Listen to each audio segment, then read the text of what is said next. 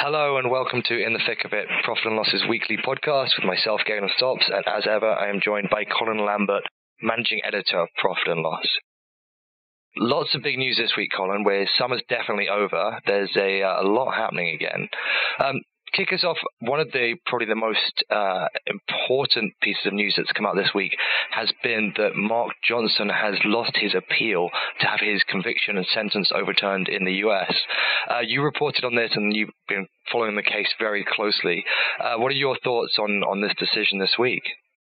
I think I feel the same as everyone else does that I've spoken to, that it's just a very sad thing. I think the feeling is still that he didn't deserve to be convicted. Certainly doesn't deserve a jail sentence for it. There's been some misreporting, as I think there always is around these things when you get into the mainstream with some of the technicalities of foreign exchange. But yeah, there's a few headlines out there saying like, how he lost his appeal against his front running case. Well, actually, the appeal court judges made it perfectly clear that this is not about front running. They acknowledge that there was no law against front running in foreign exchange, i.e. pre-hedging. And also that this, when this took place, this was a normal practice. So this is not about front running. Okay. So what is effectively what he's lost his appeal on is misleading the client, which I think has sent quite a few shockwaves through the industry because, I've been speaking to a couple of people in the control function, for instance, and they're saying they're getting a lot of messages from people, predominantly in the sales, who spend a lot of their time talking to the client about how, am I being explicit enough with the client about this and about that? So I think, that's probably the first impact is there's real concern that someone can allegedly mislead the client. I mean, I probably shouldn't use the word allegedly because he's been found guilty and lost his appeal. But the thing that got me was the appeal court judges, there was even a contradiction to me in what they wrote, because they said that Mark Johnson instructed Frank Cahill, the cable trader, to ramp the fix. Yet in the document it also says he didn't speak to Cahill until 2:45, when most of the order had already been done. A good chunk of the order had already been done. And he also told Cahill, we don't want this going much higher because it was getting close to the 100-point spread that they were going to be quoting the customer anyway, so it wouldn't have been a better fill. So I think there was that aspect to it. The whole thing around the fix. I mean, they also say that Cahill wasn't aware of the no ramping guarantee and just executed it as he normally would. I mean, I think there's questions there for the industry about, we think the benchmark fix was a perfectly good mechanism, and yet the modus operandi apparently was ramping it. But Cahill wasn't aware of this. So, to my mind, Johnson hasn't told him to ramp it. So, how can he be found, guilty of it? The other aspect is, there's about him lying because Stuart Scott in London said, the Russian central bank, I think, was selling dollars. And I think Mark Johnson comment was, the Russian central bank's always selling dollars. Well, yeah, okay. I think he was called out by a comment he made the next day saying, we gave him the usual stuff around central banks. The fact is, we don't know for a fact whether the Russian central bank was selling dollars or not. But this is what's really kind of called him out. I also think, there's a lot of the comments I'm getting is that Frank Cahill's evidence in the original trial was incredibly damaging to Mark Johnson, in the fact that, he used the word ramp, which is, I think quite an emotive word, and you're going to be using it when you're discussing, in legalese terms, using the word ramp, I think is dangerous. Yeah. And Frank Cahill did use that. So it's a tough one. I mean, it really is. Obviously, it's toughest for Mark Johnson and his family. Stuart Scott and HSBC senior members of staff will be going nowhere near the US or anywhere within a couple of hours flight, I would imagine. There are going to be questions here for salespeople that maybe have passed on some news they're not totally certain of, because effectively what they're saying about Johnson was he wasn't accurate enough in what he said. He needed to take more care about what he was saying to the client, which is quite a tough bar to set on historical behaviour, isn't it? Is that really the case? I'm just looking at the language. The language was that he misled them, not that he passed on some information that perhaps wasn't sufficiently clarified. Yeah, and that's the thing. I'm trying to work out. I'm trying to work out where he misrepresented them materially, because he didn't make the comment about the Russian central bank selling dollars. He didn't turn around and tell the client that there were any other market actions out there. What you could say is that there's probably people are saying to me that Frank Hale probably wasn't managed properly during the process. He should have been given clearer instructions, and I think you could probably argue that. But again, not managing someone properly, is that grounds for a jail sentence? I'm not sure it is. And they're talking about the right to control, and Cam would have made a different decision had they known what's going on, and it cost Cam money. Well, I don't think you can ever prove that, and that it cost Cam money, but equally you can't disprove it. And this is where the weight of the law was against him, because obviously he was found guilty, so they had to find serious evidence to overturn what had already been done. That's the legalese part of it. What I would say is that, again, I've said this before, you try buying 2.25 yards of sterling in December, especially in a 1 minute window, you'll see the market move a whole lot more than 80 points. You really will. And I think there's a problem here. There's a problem here for the client as well. Why are they using the fix? Well, it should make people sit up and think about that. So there was another part of your story, though, that I was actually rather interested in, which was the judges state that Cairn was not stuck with the FX transaction once it was completed. He sought to unwind the transaction before settlement, withhold payment, or seek immediate legal action on the ground that he had been defrauded. So if I'm reading that right, they could have decided that on their own that they'd been defrauded and then just not paid for the transaction. Is that correct? Yeah. Yeah, to me, this is the most dangerous aspect of this judgment. I know we were all worried about the pre-hedging piece of it. That seems to have been settled. This is the most dangerous piece to me. The judges state, but Cam was not stuck with the FX transaction once it was completed. Well, it's a spot transaction. It was. It could have sought to unwind the transaction before settlement. Well, good luck with that one. You just bought 2.25 yards at 157.10, I think it was. Even if they give them the average, it was probably 156.90. By the time you try and sell that, you're probably losing money on that trade. So they're not going to do that. And then you're still going to buy the original 2.25 yards. Withhold payment. So what we're saying is that if a customer's unhappy with the execution, they can withhold payment. That's carnage in our market. It's a whole complete breakdown of trust and process. And the fact is, executions do go wrong every single day, and it can have nothing to do with the executing party. Central banks do get involved in the market. Donald Trump does tweet. There are other customers out there actually executing business. What happens if in this case, and a point I would make is that 8 or 9 other banks were in this RFP process, so 8 or 9 other banks knew that at some stage there would be a £2.25 billion transaction. Now, HSBC were using code words, which I noted came up again in some of the reports.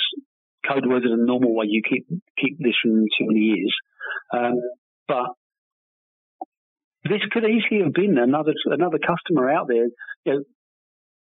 We all advise our customers, especially back then when things were a little bit looser in terms of market information. So you could easily have another bank that had quoted for the RFP talking to a client who had to buy quite a large amount of sterling, saying to them, well, we think something's happened with the transaction. We think there's going to be a big order in the market, or we are seeing a big order in the market. I recommend you buy now. That customer buys now. The market jumps higher. The executing broker, in this case HSBC, is sitting there going like, what the hell just happened? Ken doesn't like the execution because the market moves through no fault of HSBC, and Ken withholds payment. Where does that leave our world? But to be fair, it does say that it could have withheld payment, etc., on the ground that it had been defrauded. So you can't just say, I don't like my execution. You'd have to, I presume, provide some evidence you've been defrauded, not just that you got bad execution. There's no way, in an OTC market, there's no way of doing that. Even in the exchange traded market, there's no way of doing that.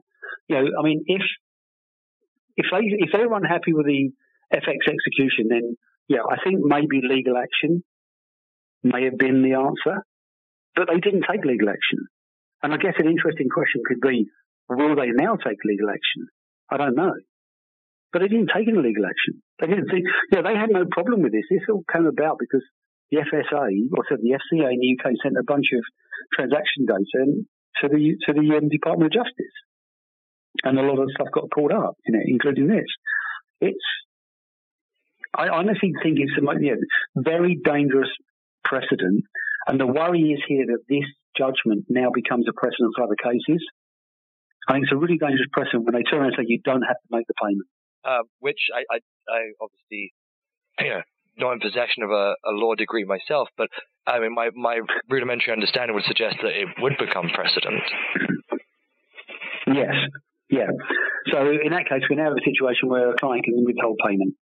And what does that, well, good luck with a credit office. I mean, there's credit officers out there already have to struggle with a lot of different, inputs into their decision making around whether they can advance credit. If you're suddenly looking at a client saying, actually, I didn't like that, Phil, I think you run the market against me, then I'm not going to pay you. That's something else they've got to put into their thought process. And were you about to ask us, where does this leave us? This leaves us with more lawyers' bills. Sadly, yes. Although I shouldn't say that, really, should I? Because we've got our Ask the Expert session with some lawyers. And if you're listening, I'm really looking forward to your session. So for listeners that aren't aware, at our Chicago conference in less than 2 weeks now, we have a session on the Tuesday, the 24th. It's called Ask the Experts, and it's called Navigating the Legal Minefield of Modern Day Trading. And basically, what we're going to do there is we're going to have 3 compliance experts on stage, and people will be able to pepper them with all the questions about, some of the great areas we've discussed here, but many other things. I mean, I think there's a lot of concern people I speak to about challenges. You talk about kind of the fine line between, misrepresentation or just passing on inaccurate information. Obviously the pre-hedging, front-running debate rumbles on and on. I think there's a lot of concern from people I speak to that after all this, things that they worry that in a few years' time, people are going to look back on stuff that was considered okay today and find out that it's actually not okay anymore. That's one of the things that I hear a lot of today. So I think that's why, for example, I think the code has been a positive step just in delineating certain things that are and aren't okay, but I still think there's a lot of confusion in some areas. So the whole plan to this was just to open up some expertise to the floor and let people ask, whatever questions they may have on a kind of a whole range of topics, rather than you and I just peppering people as usual. Not that we wouldn't have any questions for them, but yeah, to your point. And you can send in questions now, actually, if you can't make the event. And why can't you make the event? But if you can't make the event, you can send questions in either to Galen or myself in our regular emails or to mod@forexnetwork.net. And then you can use the mod@forexnetwork.net. If you're there but don't want to ask something in public, you don't have to do the old like, oh, I'm asking for a friend. So my friend. The 13-year-old dating method, that's called. Yeah. My friend may have told some clients some things that may have later turned out not to be accurate. What would you advise, my friend? Don't ever go near the US. Yeah, get out. Leave home. Elsewhere this week, there was a story of yours that I was intrigued by about algo trading, because we put out one article this week which was about FXall kind of highlighting how much algo trading has gone up on amongst buy-side clients, algo execution. I see this kind of thing a lot where people are always talking about algos being the next growth area, but you put out an article this week kind of questioning the hype, didn't you? Yeah, obviously with my balanced and fair reporting hat on, it was an attempt to put both sides of the argument. What was interesting to me actually was, we do hear the positive side of the algo development a lot, and in the article, the people that were very positive on algos were service providers typically. So you could say there's an interest there, but it was interesting the platforms were seeing more, such as FXall, Bloomberg is on, FX Connect. They host algos third party. So they're seeing an increased interest. I think for me, the query is twofold.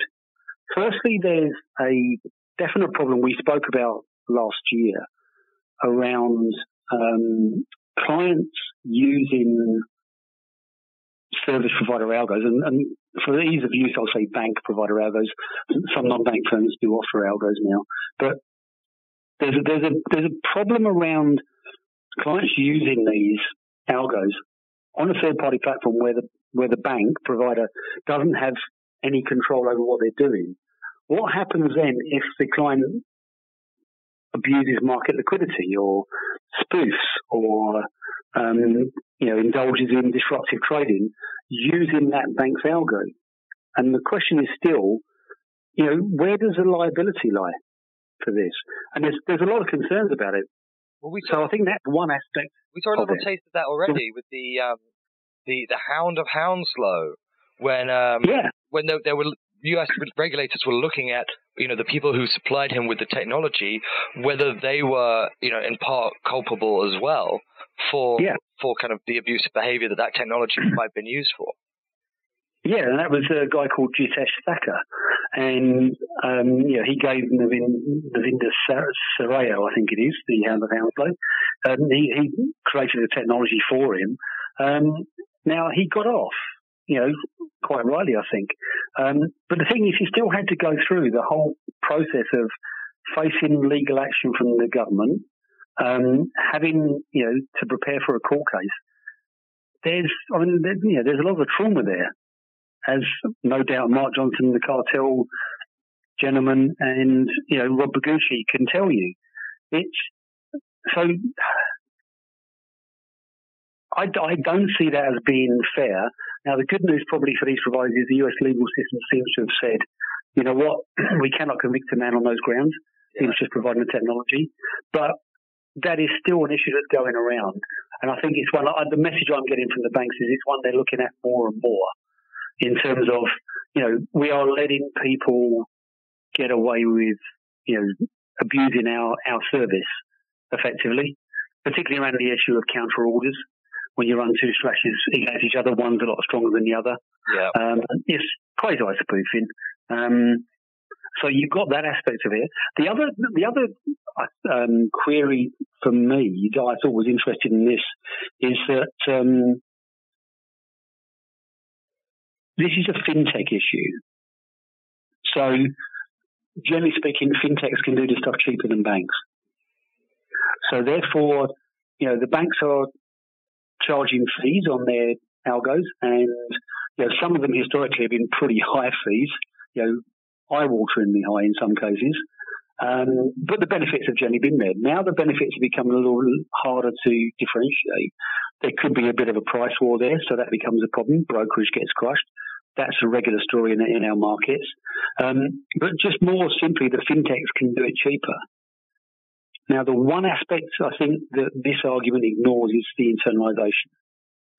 Execution is all about accessing the right liquidity, and the good internalizers out there, if their algos are accessing their internal books, then I think they should still have an edge, and they would still be able to go forward.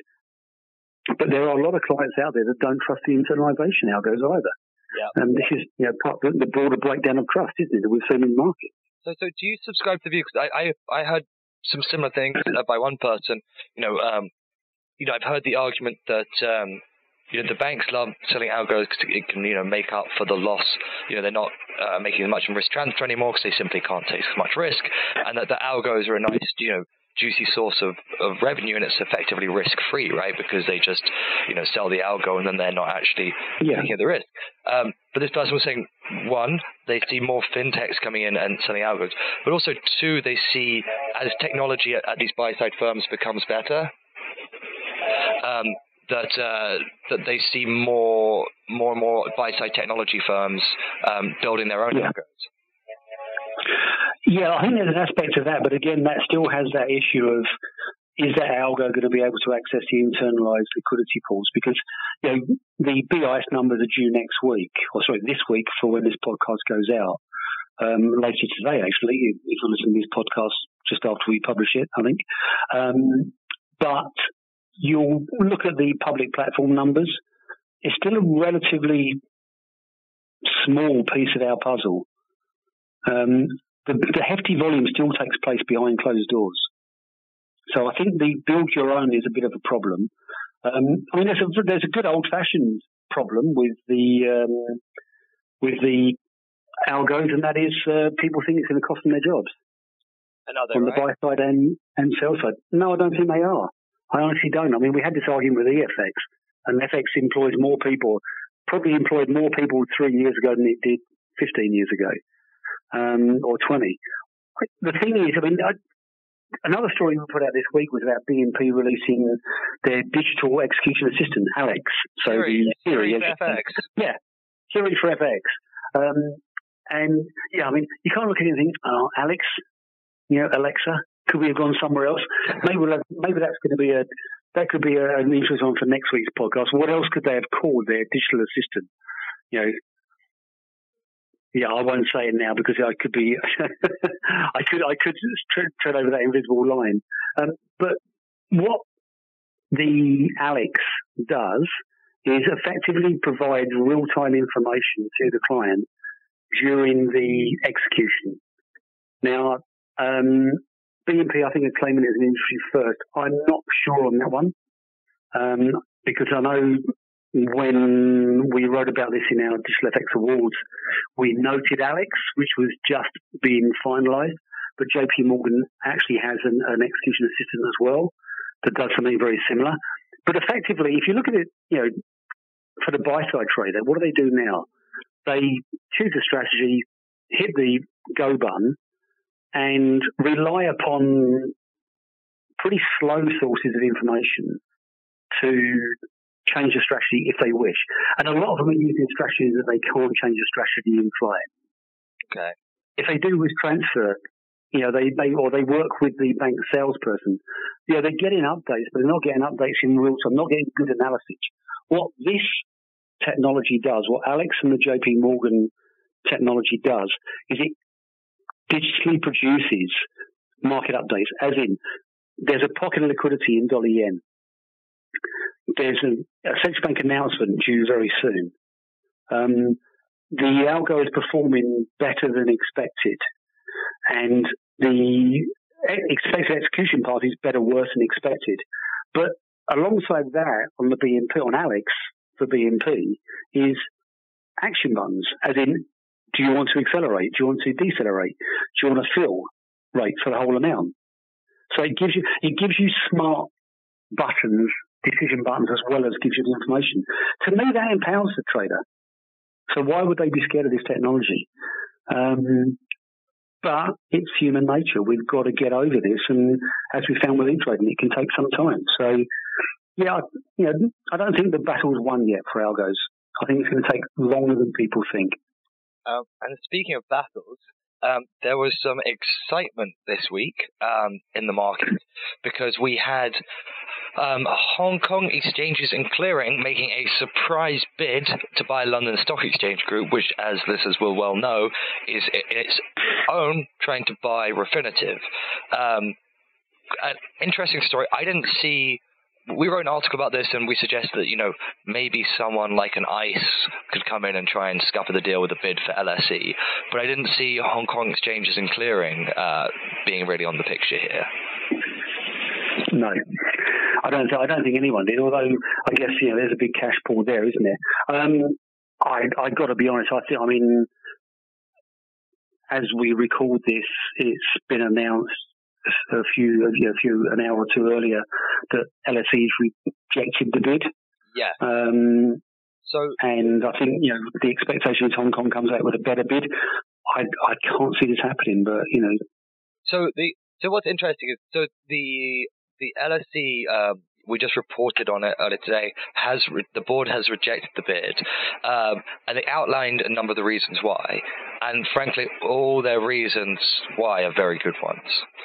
I'll just run through them quickly. So the first is simply that they're focused on the Refinitiv deal, and it's a much better strategic fit for them. Like the Refinitiv deal, you can see the logic there of matching up data with the global distribution network and the various pieces that fit together. There are a lot of synergies, right? Adding FX to your suite of products. Yeah. Allying FX and fixed income with LCH. Yeah. There was a lot that made sense. By contrast, Hong Kong Exchanges and Clearing, all they've really got is the equities piece. They don't have a kind of a broader business. So in terms of the strategic fit, the only thing they've really got, the only card they got up their sleeve, and they made a big deal out of this in the proposal, right, is China. Like the access to China, the kind of strategic closeness to China, making this kind of whole east to west, global exchange.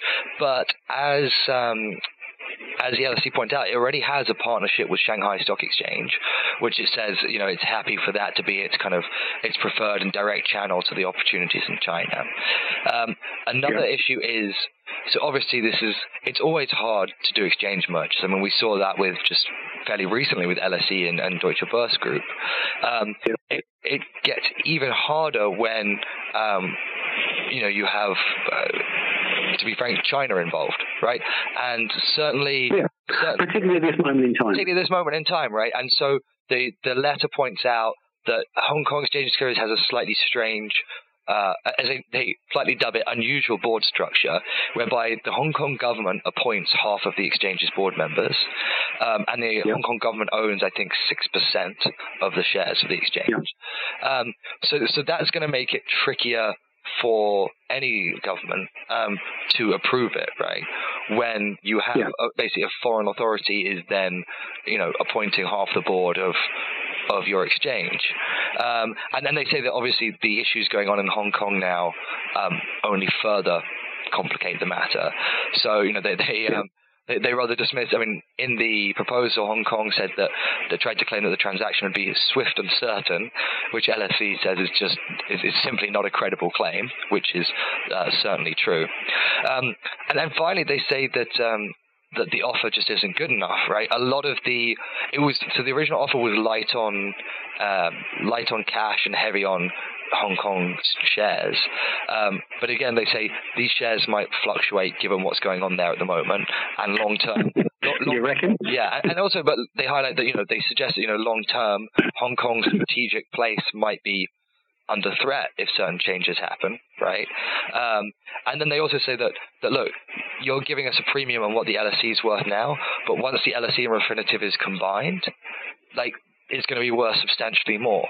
So we'd rather have our shareholders would be better off owning shares of those combined companies than taking a 20% or whatever it is premium today. If they sit tight, they'll be worth a lot more. Which, to be frank, are all pretty good arguments. Now, what will be interesting is, I think I agree with you. I think they'll come back with a better offer. But the question is there an amount of money that they can dangle in front of shareholders that would make them, do the deal? Because obviously, the board can only go so far with this. Ultimately, it comes up to the shareholders, and obviously, and also I think the government. Yeah, I mean, I think the other thing you look at, though, is that if they go too high with it, then it's going to smack a desperation, and then that should be a warning to the shareholders anyway. I honestly cannot see this anything I know I view the world through SpotFX terms anyway, generally speaking, but this is the equivalent of someone putting a sneaky little bid in, hoping to get hit. There's no logic to someone selling at this price, at this time, in this environment, to this buyer. I can't see it. This is the Hong Kong government probably saying, I'll tell you what, let's show we're still open for business.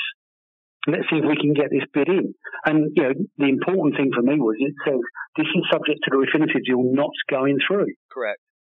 So they're trying to buy it now because they know they won't be able to buy it probably post-Refinitiv merger. I completely agree. And I think that there is a bit of desperation and not just from Hong Kong mode. Like, I think, and we talked about this when we analysed the LSE Refinitiv deal, right? Which is, there's just, in general, right, there's not that many assets for these exchange groups that are big enough to actually substantially move the dial and fundamentally change their businesses that they can actually afford, right? You've got those top tier of exchanges. No one's going to buy CME, ICE, kind of Deutsche Börse, right? Whereas by contrast, you'd say that perhaps LSE pre-Refinitiv deal is probably the thing that's so big that it would profoundly change your business if you were able to acquire it, but not so big that someone with pockets deep enough couldn't actually buy it. And there's just not that many of those assets, I don't think, around there for exchange groups to hoover up. And a lot of them, they've taken the equities business as far as they can take it. They've taken certain business lines as far as they can take them. They'll continue to grow, but they won't see the rapid growth they've seen in the past. So they do have to kind of diversify and look for other assets that they can kind of tack on. We talk about, it's not exchanges anymore, we talk about exchange groups, right? They need to keep adding to their groups to grow in a lot of cases. I think it's also the question, is a bigger exchange necessarily what we need? It strikes me as that we're better off probably with broader business models than we are with narrower ones. You look at the exchange acquisitions over the past couple of years, they have been of OTC platforms. Partly, I totally accept your point around the lack of available assets to buy in the exchange world, but I think also it's like, you can get to a certain stage, but if you haven't got the product breadth, then what are you going to do? Where's the additive here for this deal? So you stick an equities house next to an equities house with a bit of derivatives and a clearinghouse on it. I'm not quite sure what we get from this apart from a bigger exchange, not exchange group, a bigger exchange with two core locations, one of which is under severe pressure at this moment in time. But think of all that Chinese money, Colin. Well, there's a lot of it, mate, and they are trying to diversify outside the US, I would say that. I think, it's an interesting one for the UK regulators as well, the UK government. And, without wishing to get into that particular hellhole of chaos, but this would be a very unpopular move in the US.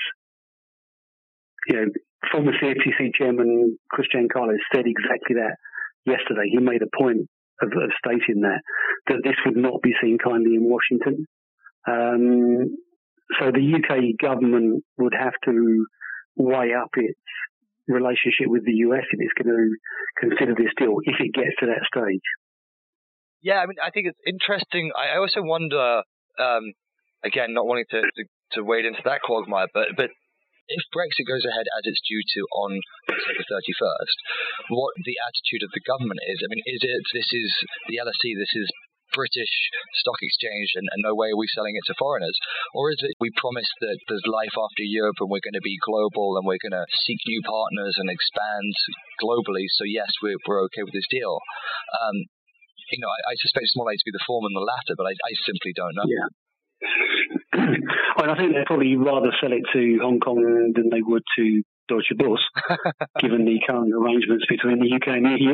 I think there were lots of snarky comments online from people being like, Hong Kong should have just waited a couple of months; it would have been worth half the price. I think they're kind of ignoring that Refinitiv deal will probably be done then. I think that's maybe another thing as well. Is that the Refinitiv deal has been agreed by shareholders on both sides. There's no need for sweeteners. It's a deal that can get done pretty easily. I don't think anyone's, in the month or so since that deal was announced, I don't think anyone's come up with a significant regulatory argument, that would need severe regulatory scrutiny. This would.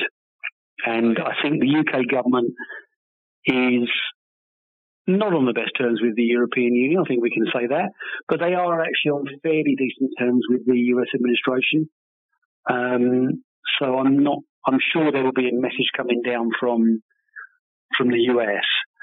Actually, it probably won't be coming down from the US. It'll probably be coming via Twitter, wouldn't it?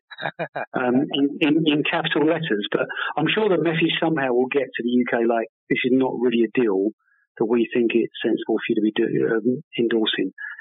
Again, if it gets to that far, we shall see.